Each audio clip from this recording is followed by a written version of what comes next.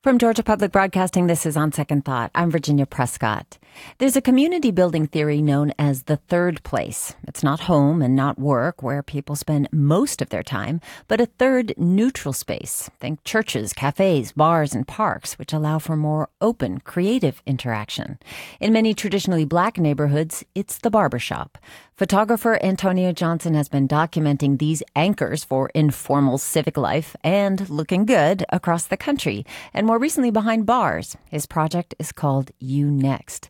Antonio is among the contributors for Pop-Up Zine Atlanta. That's an evening of performed journalism for that audience at that moment on stage in a camera-free, tweet-free zone. I'm a contributor too, along with others, and we'll be at Windmill Arts Center in East Point next Tuesday, October 8th. But first, Antonio, thank you so much for stopping by. Thank you for having me. I'm so excited to be here. Well, I've not been in a lot of barbershops, I admit. How do you describe to people who don't know what these mysterious places are like? So the barbershop is like the quintessential spot for all of your basic life when it comes to finding out what's happening in your community, making sure that you look good and stay fresh, and be surrounded by guys and some women who really affirm who you are in this world. And that's across generations. Across generations. It doesn't matter how much money you have, what your educational background is. It's the meeting spot. Well, you grew up in Philly, where your uncle had a barbershop, right? Yes. What do you remember from being there? I remember mostly the time that I was at my uncle's shop, this like wood paneling, him spinning me around in the chair. He always told me how peasy my head was, like how I always needed a haircut. But at the same time, he would always make it really clear to me and just let me know that he got me. That I would be safe, that after this haircut, I would look completely new and transformed. And it's something that I just really looked forward to, weekly. And this is a place where you must have seen grown-ups. You see people you wouldn't normally see? Yeah, so it was a crash course in just learning about the world around me with like really wide eyes. It would be in either my uncle's shop or the shop that I went to with my dad, where I just saw these guys who knew my father outside of him being like my dad, but he was like a basketball player, and they would share these stories. And I got a real glimpse of what the world was through their stories. When they would come in, through the music that they would listen to. It was really transformative that way.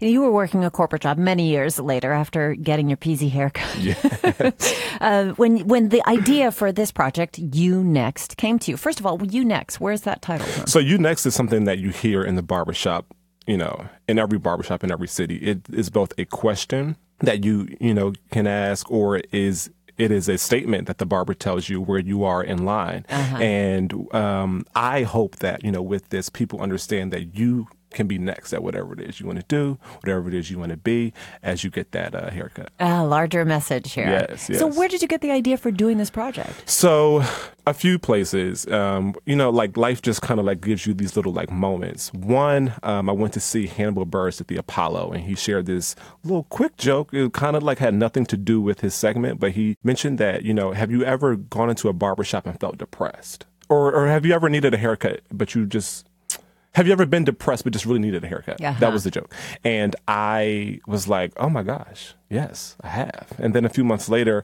I went to Cuba, and I saw all of these little corner barbershops that just reminded me of home. And I said to myself, I think that I need to do a project that documents this space and really just explores what this community actually is. And from there, I started to write things down, create some inspiration around it. And here I am today after a very successful Kickstarter.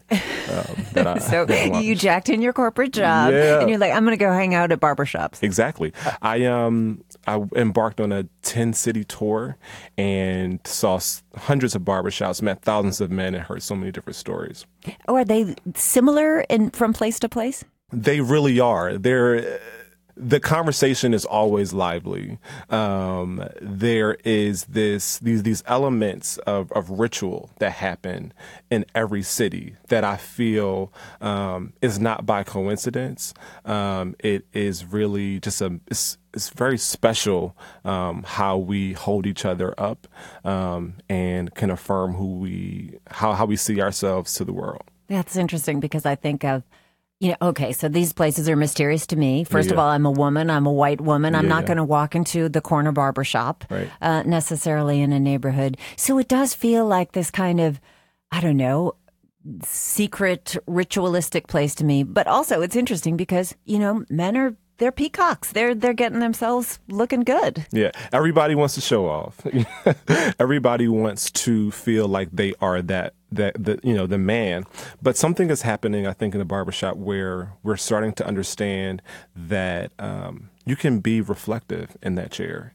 You can have an opportunity to share what it is that you are going through and feel like you have a community that can support you, whether it be your barber or whether it be, the guys who are also waiting. It's this crowdsourced therapy that happens sometimes in the shop that I feel like is really special. And I think one of the things that, makes this project so special to me is because access to healthcare is an issue that we're all facing all over the country. How can a barbershop be, fill that void? And that's one of the ways I feel like, especially from a mental health perspective.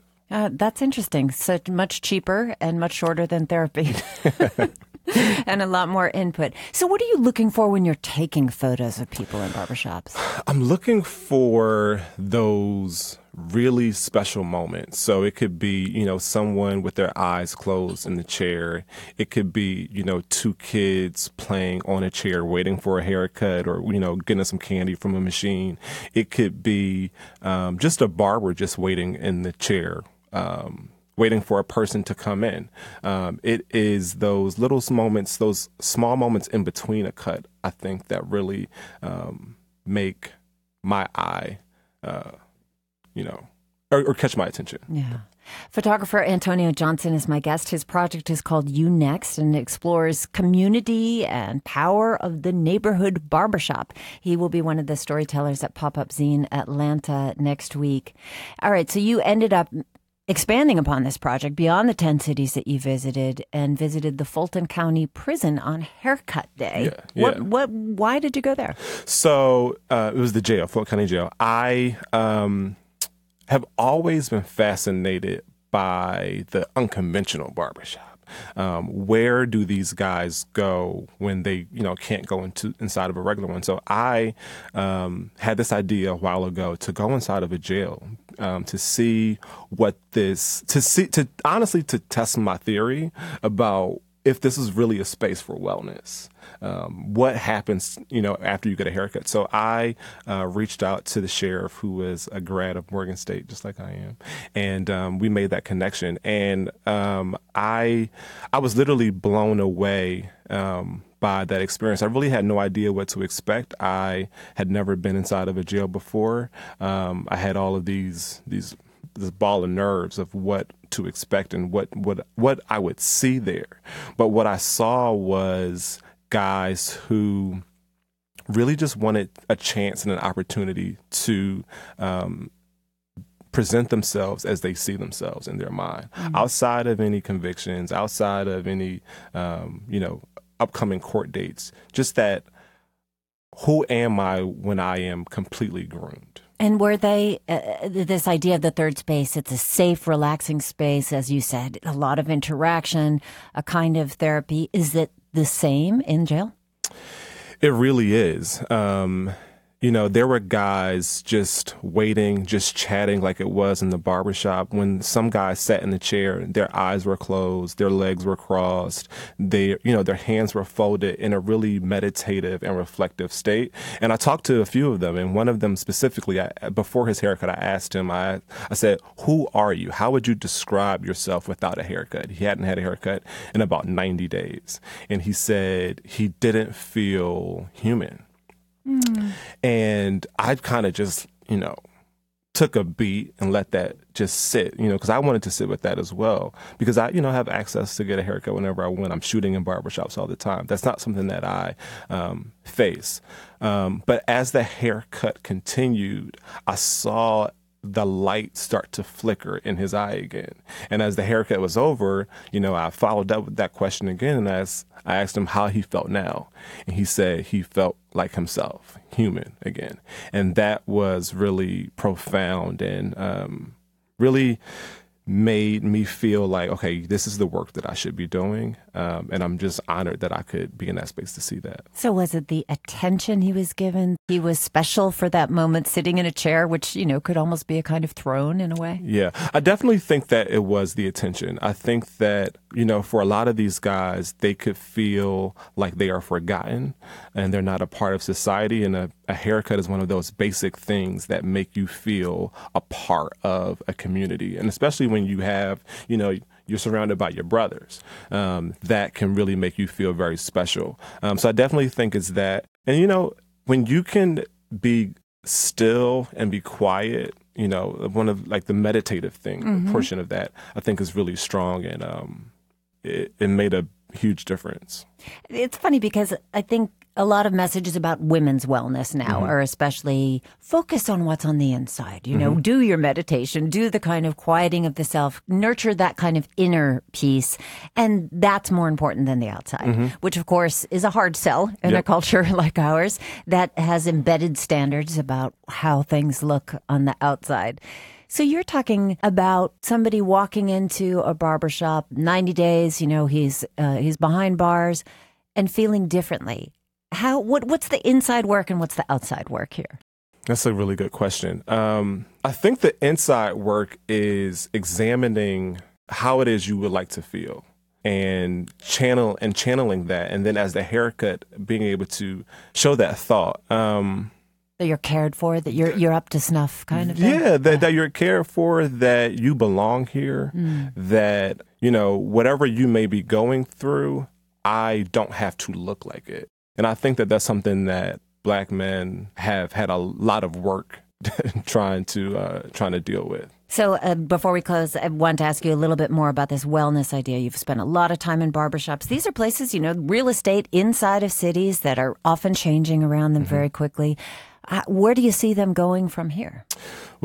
So I believe that the barbershops and, HBCUs and church, we all need this gentrification plan of what can happen. But for this specifically, I want to make people ask people to reimagine what the barbershop can be. How do we serve our communities moving forward? And there are examples of how barbershops are doing that in LA, in Oakland, with working with doctors and medical professionals to check for hypertension and early signs of diabetes while they're in the chair. Because like I said before, some people don't have access to health care. So how do we meet them where they are? And the barbershop is one of those spaces. And, the barber is very respected and trusted. So you can feel comfortable going through that journey with them. And then you have examples in Philly, my hometown, where they're helping people vote. So that's really important too. So civic life out of the barbershop.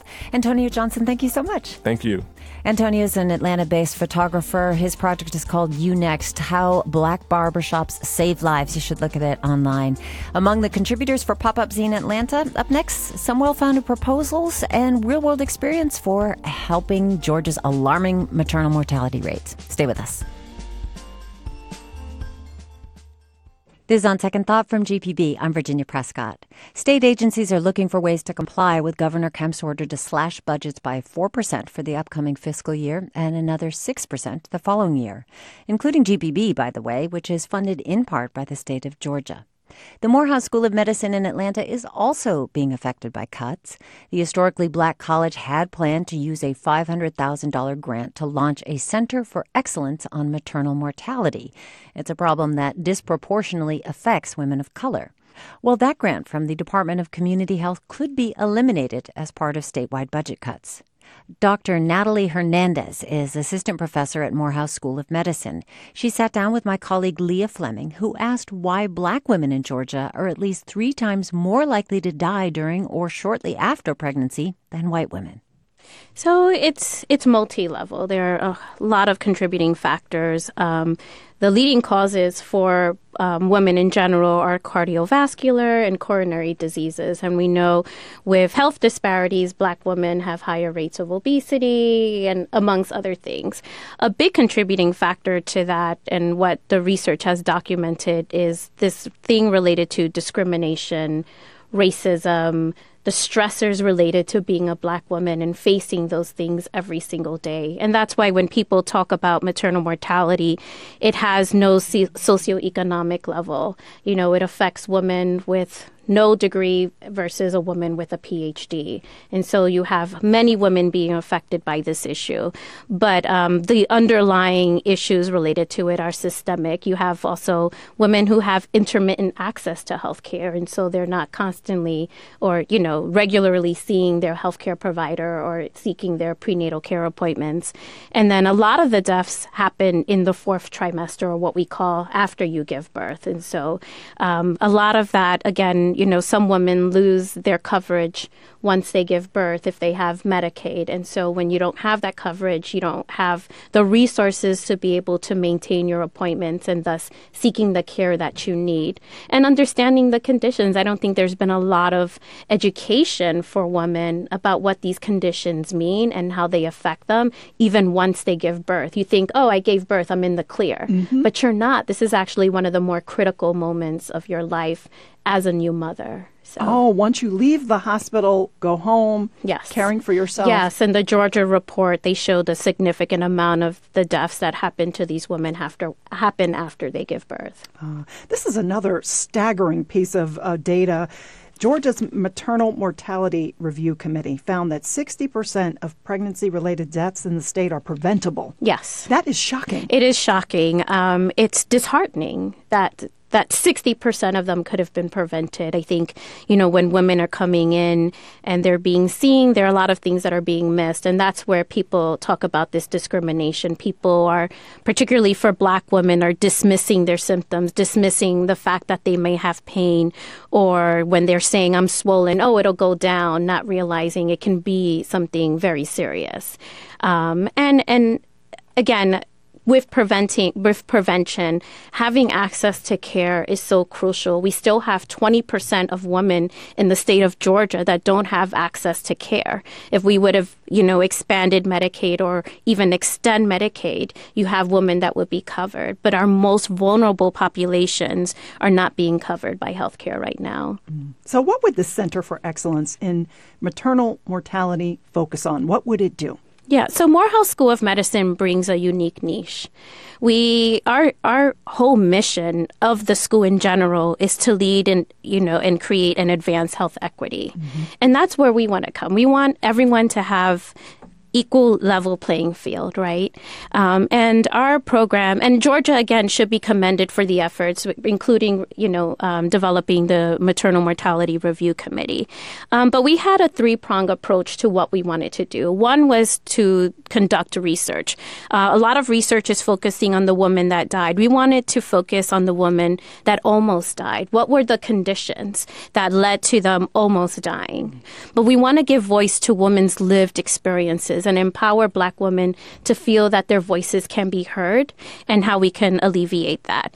We wanted to serve as a resource to be able to implement the research, to be able to work with our, government agencies in the state to get the full picture of what's happening to women. Then, Morehouse School of Medicine, we're unique in that we can do training. We're a medical school. And a lot of this has to deal with providers and providing care to women. And so creating learning collaboratives, training our physicians to understand the unique experiences of women, cultural competency, implicit bias training. We talked about racism, unconscious bias training. And then the last part of that would be community engagement, because we can do all this work, but if we don't engage the community, if we don't educate them, if we don't have them feel empowered to make the right choices, to understand the right questions to ask the providers, then all the work we've done is for nothing. So I know a couple of pregnant women in my life. They are Black women. They are pregnant. What would you tell them to do in order to have a successful pregnancy? I mean, should they be looking for a Black doctor? What do Black women do? Because I'm thinking they hear this information and they may know it mentally. But at the end of the day, they want to have a healthy pregnancy. Yeah. You want a doctor. So, yes, outcomes with Black physicians improve a woman's experience. But overall, I think you just want a doctor that you feel listens to you, understands your concerns, are documenting you. For a lot of women, and I remember from my own experience, my prenatal care appointments were only 5 minutes. I go in, they check, you do a sonogram, they check for the heartbeat, they measure you, and then you're done. And oftentimes you spend more time waiting than your actual experience. And so you want to ensure as a woman that you feel empowered to ask the right questions. And I think that's one of the trainings that we wanted to do was you flip the script. Now I'm in the driver's seat and I'm going to be in charge of my own health and make you accountable for those things. Another thing is, knowing the right questions to ask. Sometimes, doctors come in with information overload and you don't understand a word that they said. But culturally, sometimes we just take what a physician says, right? Because that's authority and we're used to listening to authority and they know best. But you know your own body. You know what's best. Women have been giving birth since mankind, and we didn't have physicians and stuff. And yes, infant mortality was higher and we've gotten better, but it's a natural process and has become so medicalized that we forget about the human experience and what is behind that. So I would just say feeling empowered. If you don't like your doctor, you have the right to switch your physician. You don't have to stick with the same doctor. Sometimes it's uncomfortable or it's a nuisance to do that, but you're in charge of your own life. And you need to make those decisions for yourself. And I know it took me a while to do research. I searched for my own pregnancies, the C-section rates of all the hospitals. That's public information. You can you can research that. The C-section rate of my own midwife. So I worked with certified midwives and doulas. Social support is so important in this whole experience. And those are the things I think women should be looking for. And I want to say two things. I also think that going through like the church or talking to someone in your own personal life could help in terms of selecting a doctor. And the other thing I want to say, I don't mean to give off the impression that a white doctor cannot treat a black woman, because I think that there are plenty that can. Yeah, no, definitely. I know for me, my preference is for someone that looks like me, someone that understands my cultural preferences or understands that I describe things physically. So even if I may be experiencing anxiety and depression, I'm not going to say, well, my brain, I'll say, well, I feel like I have heart palpitations and, I'm sweaty palms and I can't sleep. I think there are cultural nuances in how we describe symptoms. And sometimes a physician that may not be of the same race or ethnicity may not understand that or discount it. And we've seen it played out. I mean, even Grey's Anatomy had that episode with, the doctor, and she kept saying, I know I'm having a heart attack, and she's a physician, and she's telling them, and they're telling her no. But she knew deep down inside what was going on with her. Yeah. So, it's about listening. Listening, definitely. So in 2014, you talked about this. Lawmakers, they established this Maternal Mortality Review Committee that studies these individual cases and then synthesizes the conclusions into a report. But that work is tedious, and it has been slow to materialize. Yes. And I'm wondering, now with this potential $500,000 cut to what you all are trying to do at Morehouse, what is the pitch that your school is making to state representatives to preserve that money and really continue the work? Yeah. I mean, this wasn't a center we came up with haphazardly. We reviewed all the available evidence that existed out there and wanted to see what the gaps were. And, the center was based off of this report from 9 maternal mortality review committees about improved training for physicians. I mean, we have a unique stance where we're training future learners and leaders. We wanted to take an integrated approach. Everyone is working in silos. We knew that we needed to think outside the box and how we were going to conduct the work that we're going to do. We care about the women in Georgia. We are number one in the social mission of addressing health inequities and health disparities in the state. And we have the manpower and the the brain power. I mean, we have amazing faculty and staff at Morehouse School of Medicine that are dedicated to the cause. And we don't want to see another woman die for something that no woman should die from. It should be the most wonderful experience that someone should have. And for a lot of women, there's fear and anxiety and a risk that you're going to die, especially if you live in Georgia. We're last. Some people are saying, oh, we're on par with other states. No, we're last. And we don't know what the true numbers are because a physician can document a death one way. But that's all about interpretation. Mm-hmm. And so a lot of women and their experiences are not being documented in a way where they might be being captured in the Maternal Mortality Review Committee. We've been a staple in this state for a long time, and we're committed, and they need us. Yeah. That's Dr. Natalie Hernandez, assistant professor at Morehouse School of Medicine, talking with Morning Edition host Leah Fleming. Well, we just heard about some potential budget challenges to an effort to affect maternal mortality. Now to a doctor working in maternal health care. Keisha Collins teaches medical students at Mercer University in Macon. She's also the only OBGYN for the 16 health clinics of community healthcare systems in rural central Georgia. Collins thinks maternal health is too narrowly focused on pregnancy and says if you really want healthy mothers and children, you should take a holistic approach to women's health in general. She told GPB's Grant Blankenship that doctors should begin asking one question of women in their care. I just need them to ask the question, what are your plans for future fertility? And then that can help guide us. So you know what my problem is? How are we going to know if my history is going to go over? I'm going to do it the same way. So my theory on this is, okay, we have a prenatal schedule. Every 4 weeks up until 28 weeks, every 2 weeks to 32, then every week till you deliver. But if you know you have a high-risk population, why are we still using the square model to look at something that's round? If we know they're having early deliveries, why aren't we seeing them every 2 weeks? Why don't we have someone going to their home to make sure they come? Why aren't we going to them versus waiting for them to come to us? Because her daughter was with her and she was hungry. She said you guys were talking about oncology before. Let me just talk a little bit about the FQHC. FQHC stands for Federally Qualified Health Center. And so these are institutions that are pretty much funded or supported somehow by the government. And anybody really can be seen. We see people with no insurance. We take Medicare, Medicaid. But if you have no insurance, more importantly, they have what's called a sliding fee scale. So based on your income or lack of income, they assign you to a level and you're able to get care. For the most part, for $25, you can come in and you can get most of what you need. We also have a licensed clinical social worker. We actually have two. If I'm working on obesity, for example, and I want to get my ladies to stop eating Twinkies at midnight, I got to address why they're eating Twinkies. I had a patient yesterday, but she had an incident a couple months ago, and she's really struggling with some mental issues from that.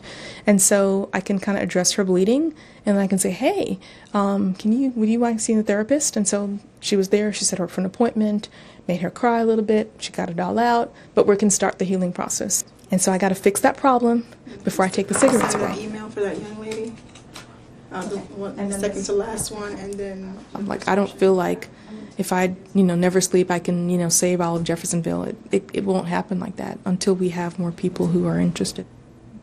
It's a small community, and so usually I'll see a patient, and then the next thing you know, I'll see their friend, or I'll see the grandma or the mom, and so it kind of works for a small community. There's a Subway. There's a post office that closes at lunchtime, by the way. When you try to go on your lunch break, they're not open. There are 2 restaurants. There's a Piggly Wiggly, which I found out today is up for sale. Okay, so how am I going to tell my patient to lose weight if she can't buy fresh veggies? How do you recruit a physician to an area like this and get them to stay there and take care of the community if they're like, I don't want to live in a place like this? So our job is to plant those seeds early and start targeting elementary school, high school, and then getting that heart so you don't have to convince them that they should come back and live here and then just go to Macon when they want to go out to dinner and come back home. One of my students that I had in 2012 is actually finishing residency now and is going back to work in Albany as an OBGYN in the fall. I've been grooming her this entire time, and I have several others who are either in college or med school or high school, and so we have to give back. We have to get more people on it, more troops. I'll put it in right now. Thank you. No offense to guys. Everybody shines when mom dazzles. Everybody does. If she's eating a salad, everybody's eating a salad. And so if we put our focus in the right place, then we get the effects that we want. But if we're looking at pieces of the story, then we don't really get to the root issue. We don't get to the root cause of what's really going on with our women. That's Dr. Keisha Collins on addressing the bigger picture of maternal mortality in rural Georgia. And our thanks to GPB's Grant Blankenship for that audio postcard. Coming up, sustainable fashion doesn't mean you have to wear mom jeans and hemp. A guide to slow fashion with style. We'll try that on for size when On Second Thought continues.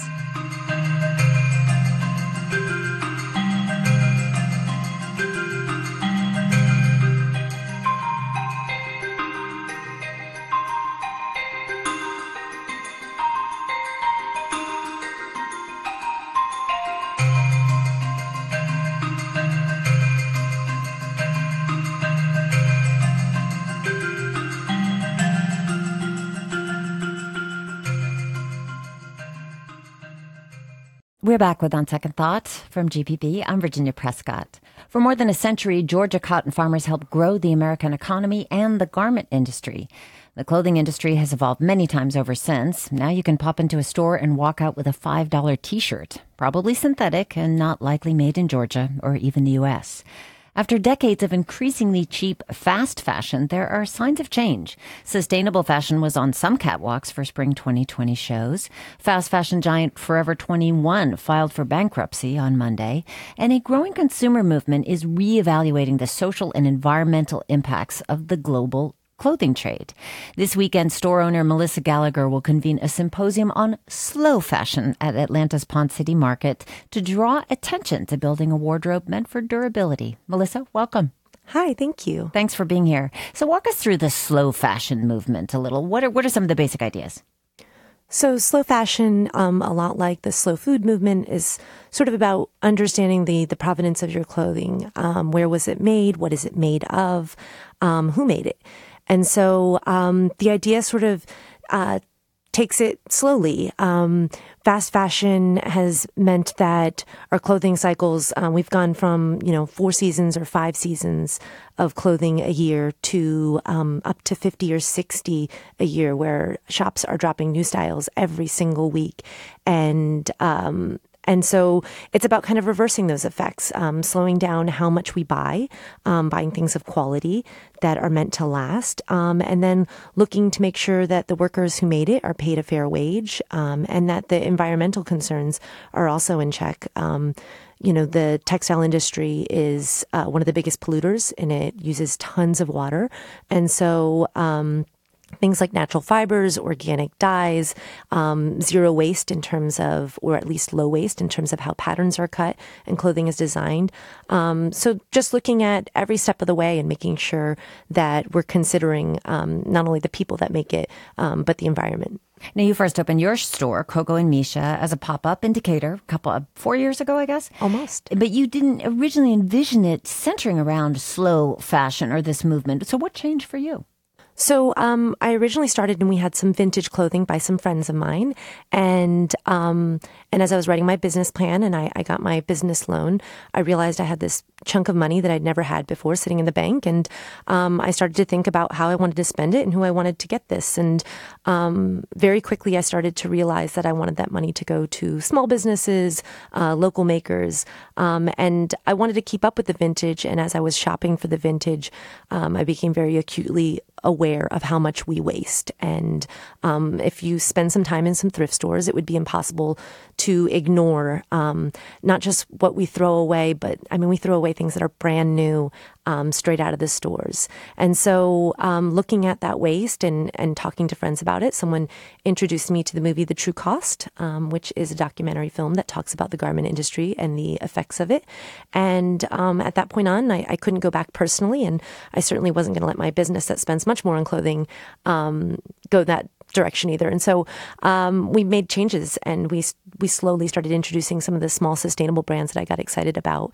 And as support grew for it, we grew it. One of the things that you're doing this weekend is a bunch of speakers are coming in to talk about this, what you just unpacked there, the kind of supply chain, all of these different factors. One of them is Elizabeth Klein. She's author of a book called The Conscious Closet, which explores the impact of the fast fashion industry, one of the speakers. She also wrote a book called Unzipped about the fast fashion industry. Here she is talking about H&M's business model with All Things Considered.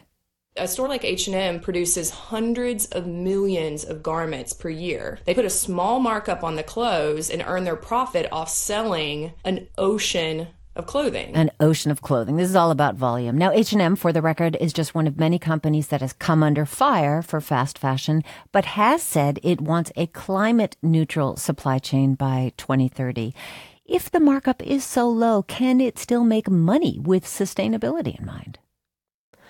Well, I think that we're going to have to see prices go up. I think Forever 21 is a great example of that. Them filing for bankruptcy shows that it is not sustainable to do it at the model of low prices. $7 jeans. Somebody somewhere paid for that, and that is not sustainable. So what is sustainable is paying fair wages and ensuring that our environment, our future is protected. And so I think that that the prices are going to have to go up and consumers are going to have to adapt to that. Yeah, I'd love to talk about that. But I also want to hear from Zara, another big maker, global retailer, announced earlier this year it will be using only sustainable materials by 2025. Here's Mark Sumner. He's a fashion and sustainability professor from the UK talking about that. Sometimes you can reduce one particular environmental impact, and at the same time, by the actions you've taken, you're actually increasing the impact somewhere else. So the idea of having something sustainable is really ambiguous, and that's one of the challenges, I think, for consumers and commentators when they're trying to look at the statements being made by brands like Zara. What does that actually mean? The meaning is important here because sustainability is a great marketing tool right now, right? Exactly. And it's even called greenwashing in some circles, that you are selling that you're environmentally responsible. You're basically greenwashing your message. How do we make sure that things are indeed sustainable? So obviously, yeah, I think that raises a really good point. And one of the things that I always preach is progress over perfection. So many people start in this journey, and if you do some research, it can almost tie your hands on doing anything because you start to realize, oh my God, if I buy anything, I'm just contributing to the problem. But I do think that supporting companies when they make these statements is important. And then taking that support really to small businesses, to makers and designers that don't just say, we practice sustainability, but that they are transparent about it. They tell you where they're sourcing their textiles, how they're doing their designing, who's sewing their clothing. Transparency is the best way. And as consumers, we have to educate ourselves. So you should check the tags on every garment. The tag is only going to tell one part of that story. I always think that one of the benefits to educating myself is it has slowed my consumption down. If checking the tag tells one part of that story, I then kind of force myself to, do some legwork online and see what I can find that will ensure that what I'm buying, there are some garments made in China that are made ethically. And then there are some garments made in the United States that are made unethically. So doing some work. And like I said, hopefully that does slow us down. That's a good thing. Melissa Gallagher is with us. She's the founder of the clothing store Coco and Misha and organizer of the Slow Fashion Symposium that's being held at Pond City Market over this weekend. Well, but that's a challenge for you, right? You are in the business of selling clothing. So, part of what goes into that is the whole marketing of the idea that, I don't want to wear jeans that are out of date, or I just need a new outfit. I'll feel much better. So you're advocating for people to slow down their consumption trends, but you want people to come into your store and buy stuff. How does this work out for you? So it definitely is a little bit in conflict. I certainly wonder, we don't need more stuff. And I have a quote on a chalkboard outside the shop by Elizabeth Klein, and it says something along the lines of sustainability isn't a product. It's not something you buy. It's a movement. And I believe that. But I don't think that people are going to stop shopping completely. And I'd like to be a resource for people, not just for education, but for if you really, really want a new dress to wear to a wedding this weekend, that hopefully I have something there for you. And we do support some small brands that are very transparent, that, I mean, really small. Like some of the brands, it's, you know, the designer is the sewer, is the dyer. And so we hope to give you options. And then in addition to that, we do a lot of vintage. So anything previously owned is the most sustainable thing that you can buy. Okay, so some of the ways that the Conscious Closet, one of the things that Elizabeth does is help lay out how you should begin this. Like, how do you begin? Is it about going to, this is also concurrent with the whole Marie Kondo idea of like throwing things out that you don't need anymore.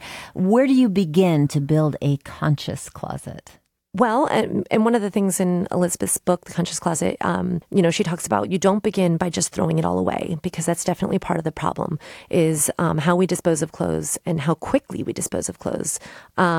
So what I typically do, and this is my own personal advice, is I look for holes in my wardrobe.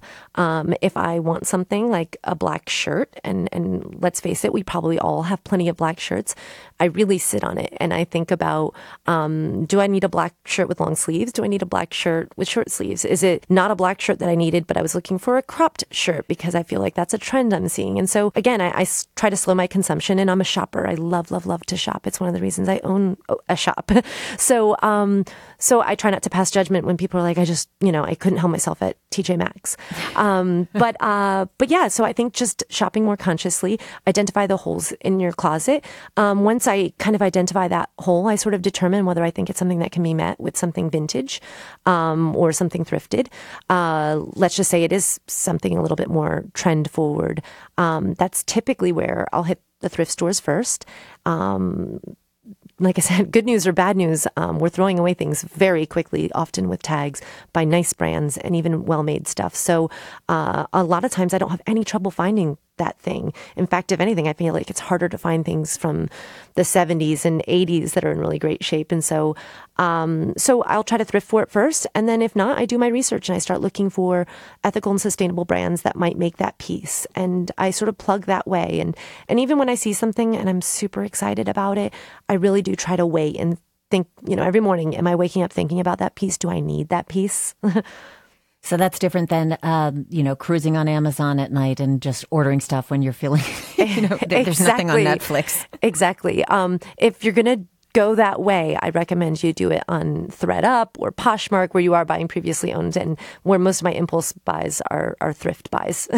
Well, we're not talking about everything made of hemp. Obviously, high fashion has adopted sustainability. I'm thinking of Erdem, Stella McCartney on the high end, but other brands, like Everlane, Eileen Fisher. These are at price points. The price point there is often a deal breaker for people, right? People can't afford to drop hundreds of dollars on a single item. So how do people within this movement, like yourself, respond to this? It's absolutely indisputable economic reality for people that can't spend money, but they want to look on trend. Yeah, I mean, I think some of that goes to the mindset. Well, first of all, we've experienced inflation in almost every different industry except clothing. Clothing has gotten cheaper and cheaper and cheaper. And because of that, our mindset is that we should have more of it. And I think there's some quotes in both of Elizabeth's books about the number of items in our closet. And so I think a lot of it has to be looked at. What do we already own that might fit that trend? How can we rewear? And how can we sort of reframe, what's in style by being more creative. I think the other thing is thrifting. Secondhand, there's no shortage of things that are completely on trend. And if you do believe that fashion is expression and creativity, I think that there's plenty to work with within budget. In fact, I meet so many girls that are so stylish and unique and original, and they don't set foot in H&M. Mm-hmm. If anything, I think that it's probably less original when H&M is pumping out 500,000 of each piece. Well, often conversations about fashion do center around women, but men are also consumers of clothing and play a role in this complex industry dynamic. How do they figure into the slow fashion movement? I often think that we can take some clues from men. I don't want to generalize too much. Yeah, let's say traditionally gendered men. Let's exactly, say that. Yes. And so, I know my husband has been wearing the same style of Levi's for like 20 years. And he buys a pair, he wears it until there are holes in it, and he absolutely cannot wear it anymore. And then he buys another pair of them. And I think oftentimes we are hesitant to wear things until they're threadbare. And I say we, and again, this is, the gender normative, women versus men. But I think that that there are some clues there. When I go to thrift stores and I look for my husband, I'll be like, see if you can find me my Levi's. I often struggle to find what he wants because by the time it's been donated, it's not in the condition to be donated anymore. So one of the things, I'm doing with him is trying to patch and extend that life a little bit more. But I think that, a lot of men have it a little bit smarter. My husband's style hasn't changed a lot. He doesn't have seasons as much. He has warm weather and cold weather. And so I think that we kind of need to get back to that as women. And that my husband's still very stylish, and he has designers that he likes, but he certainly doesn't struggle with, oh my gosh, I just can't stop buying as much as I do. So for this, you were just talking about individual consumer-based models for changing the system. Is the symposium about that, or is it about activism? Is it about changing the corporate model in some way? We're sort of approaching this first symposium. This is the second one. The first one was, though, just a single panel discussion. This has grown a lot in the past year. We're sort of approaching it from an individualist model. We are doing some activism and trying to give some advice and resources. But I do think Atlanta is a little bit new to the sustainable fashion movement, and so I think if you can inspire the individuals, we really do vote with our dollars, and I think that can be very powerful in terms of activism. Melissa Gallagher, thank you so much for speaking with us. Thank you for having me. Melissa Gallagher is founder of the store Coco and Misha and organizer of the Slow Fashion Symposium taking place this weekend at Ponce City Market. You can look for more information online at gpbnews.org. And I'm going to be doing a bunch of stuff in this next week. I'm speaking with Malcolm Gladwell at the First Center of the Arts on Thursday, the 11th. We're going to be talking about his latest book, and it's called Talking to Strangers. He is, of course, the host of the Revisionist History podcast. He's a New York Times bestseller. 5 New York Times bestsellers, The Tipping Point, Blink, Outliers. So much to talk about there. And I think Talking to Strangers is actually one of his darker books yet, digging into how we interact with strangers and why things often go wrong, why we miss signals, and the ripple effects that it can have on the world. Now, the following Sunday, I'll be at the Fox Theater interviewing MSNBC host Rachel Maddow about her new book, Blowout. It's in her first book, Drift. It took on the U.S. military and became a #1 New York Times bestseller. Well, this one is so timely, takes on the big oil and gas industry. In her view, the threats they pose because they are guided by something other than civic duty to democracy at large. And I'm really looking forward to sharing the stage with these two authors. You can find more information on both at our website. That's all at gpbnews.org. On Second Thought, produced by Amelia Brock, LaRaven Taylor, Priya Mahadevan, and Jake Troyer. Jesse Neiswanger is our engineer. Interns, Alexis Thomason and Jessica Lowell. Don Smith is our official Dean of Grammar. Amy Kiley is senior producer. I'm Virginia Prescott. Thanks so much for spending some time doing slow radio with On Second Thought.